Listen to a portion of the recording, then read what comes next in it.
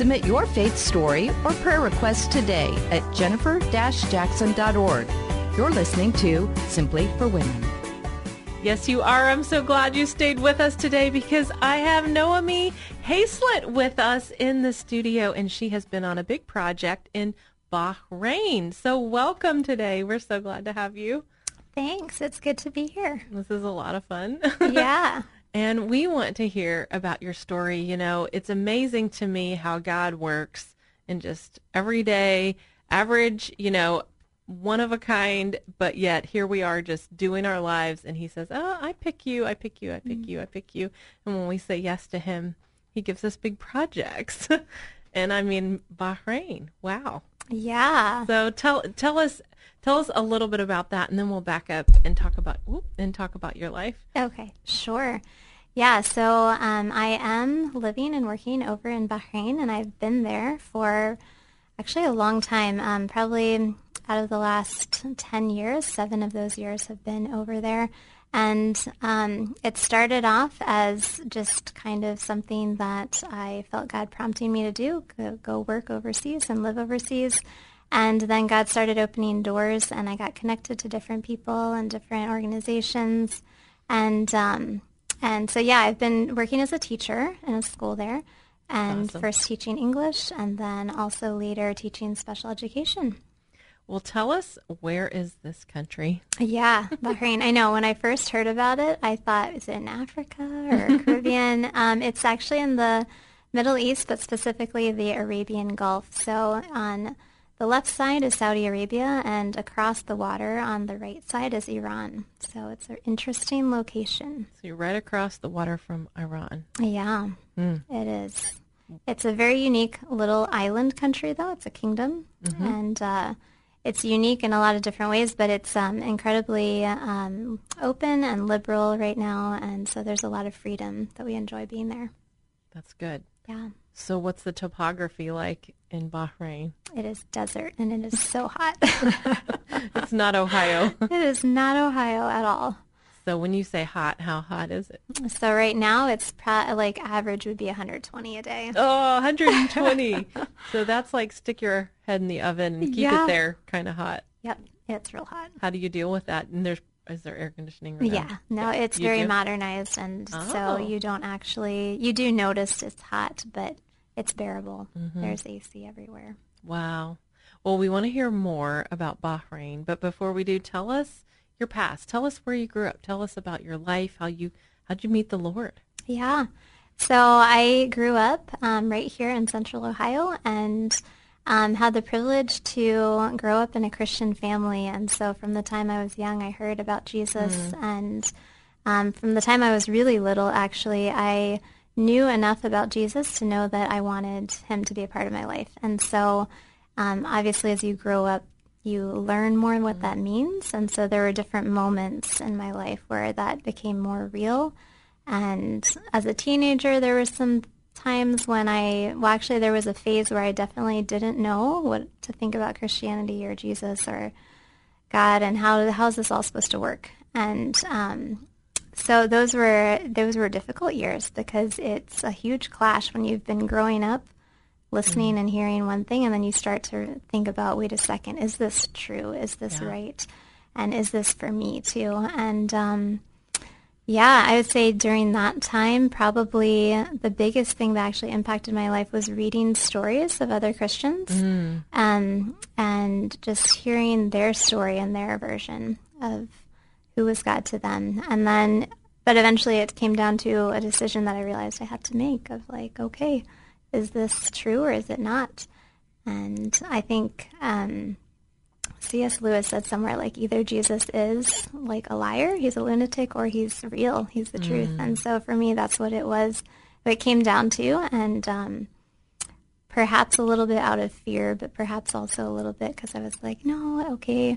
I had this whole, okay, if it's true, then I would go to heaven. If it's maybe not true, then what's the alternative? But in the end, I was like, you know what, I just need to make a decision. So I decided, like, okay, I'm just going to take a leap of faith, and Jesus is true. And after that moment, I had so much incredible peace, I can't describe it.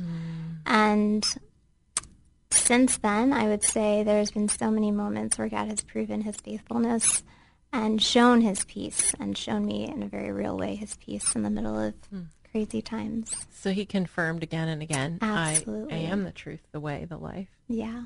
That's so good. Mm-hmm.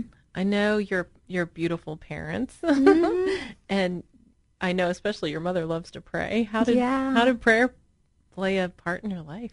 Yeah. Would she pray for you guys? Yeah, no, prayer is a huge part, I think, of my life. And growing up, there was never anything too small or too big to bring to Jesus in prayer.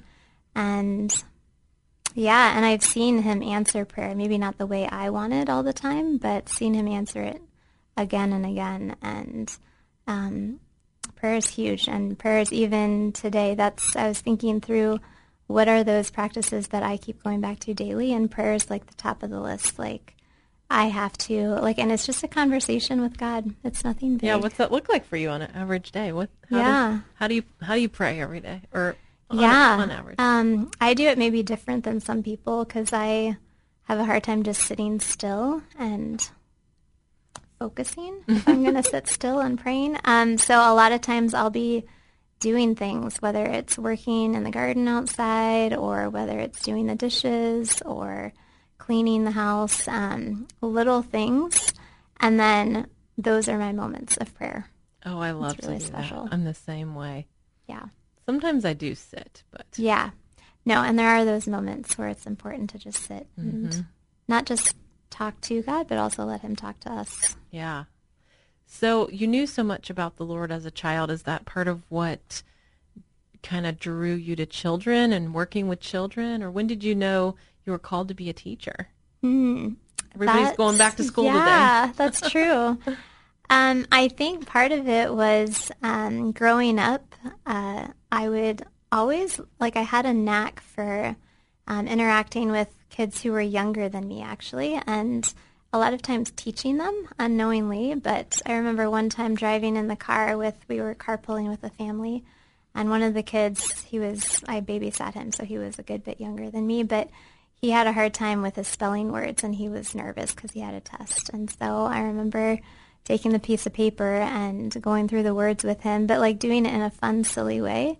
And my mom was even surprised and was like, what are you doing? How did you know how to do that? Or how did you figure that out? And it just kind of came naturally.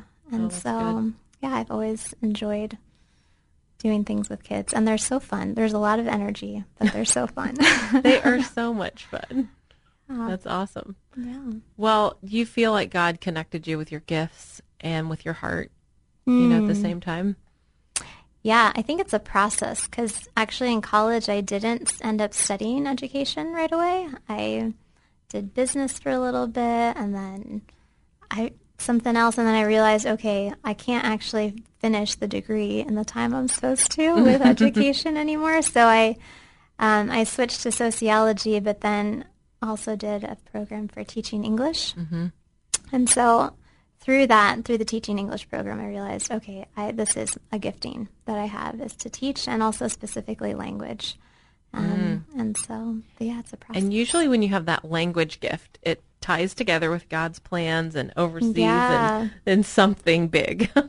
Right, which is kind of crazy. I think growing up, I always had a heart for different places, or just a curiosity to learn more about different countries and different people groups. And those were the stories I would choose to read, were about different places. And then later, I had an opportunity in high school to go on some mission trips, and that was really formative for me to just see what is it like in other places firsthand. And then later, ended up doing a school through YWAM, Youth with a Mission. And so their initial school is called a discipleship training school, and you do a Bible school for 3 months, and then an outreach somewhere. And that was a huge part of my story and my life, and where I realized, wow, this is going to be a part of my future in some way, shape, or form. I didn't know at that point how, but he planted a lot of seeds during those times, during those years. And then, but I came back, I went to college, like probably a lot of people, and I actually didn't think it wasn't on my mind, like, okay, I'm going to go back overseas. I'm going to do something like what I'm doing right now. It's just those small steps of, I think, obedience and responding to God's prompting and being willing to sometimes do something different. And hard. And hard, yeah. What about sacrifice? Tell us has it been worth it to make sacrifices for God? It has. What it's are not some easy. of those? I think one of the things is just being far away from family. That is, I don't know how people do that, but it is difficult. And yet God is faithful in those times. Yeah, being away from family in 120-degree heat. Yes. And we'll have to talk about the food and on the, all the other differences on our next show, because I want you to come back again at the next episode. And so you have been listening to Noemi Hayslette. She has been working on projects in Bahrain. What a delight. And you are part of Simply for Women. This is a show. It's a place for you to grow in your faith, in prayer, in God's Word. And we just want to encourage you with these testimonies. And so if you want to learn more about the show, I want you to go to jennifer-jackson.org and we will pray for you. You're listening to Simply for Women.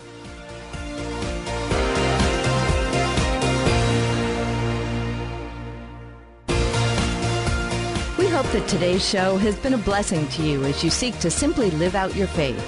To hear today's show again or to share it with a friend, search Simply for Women wherever you get your podcasts. Or visit Jennifer's website at jennifer-jackson.org. That's jennifer-jackson.org. Thanks for joining us on Simply for Women. Take time today to simply be with God.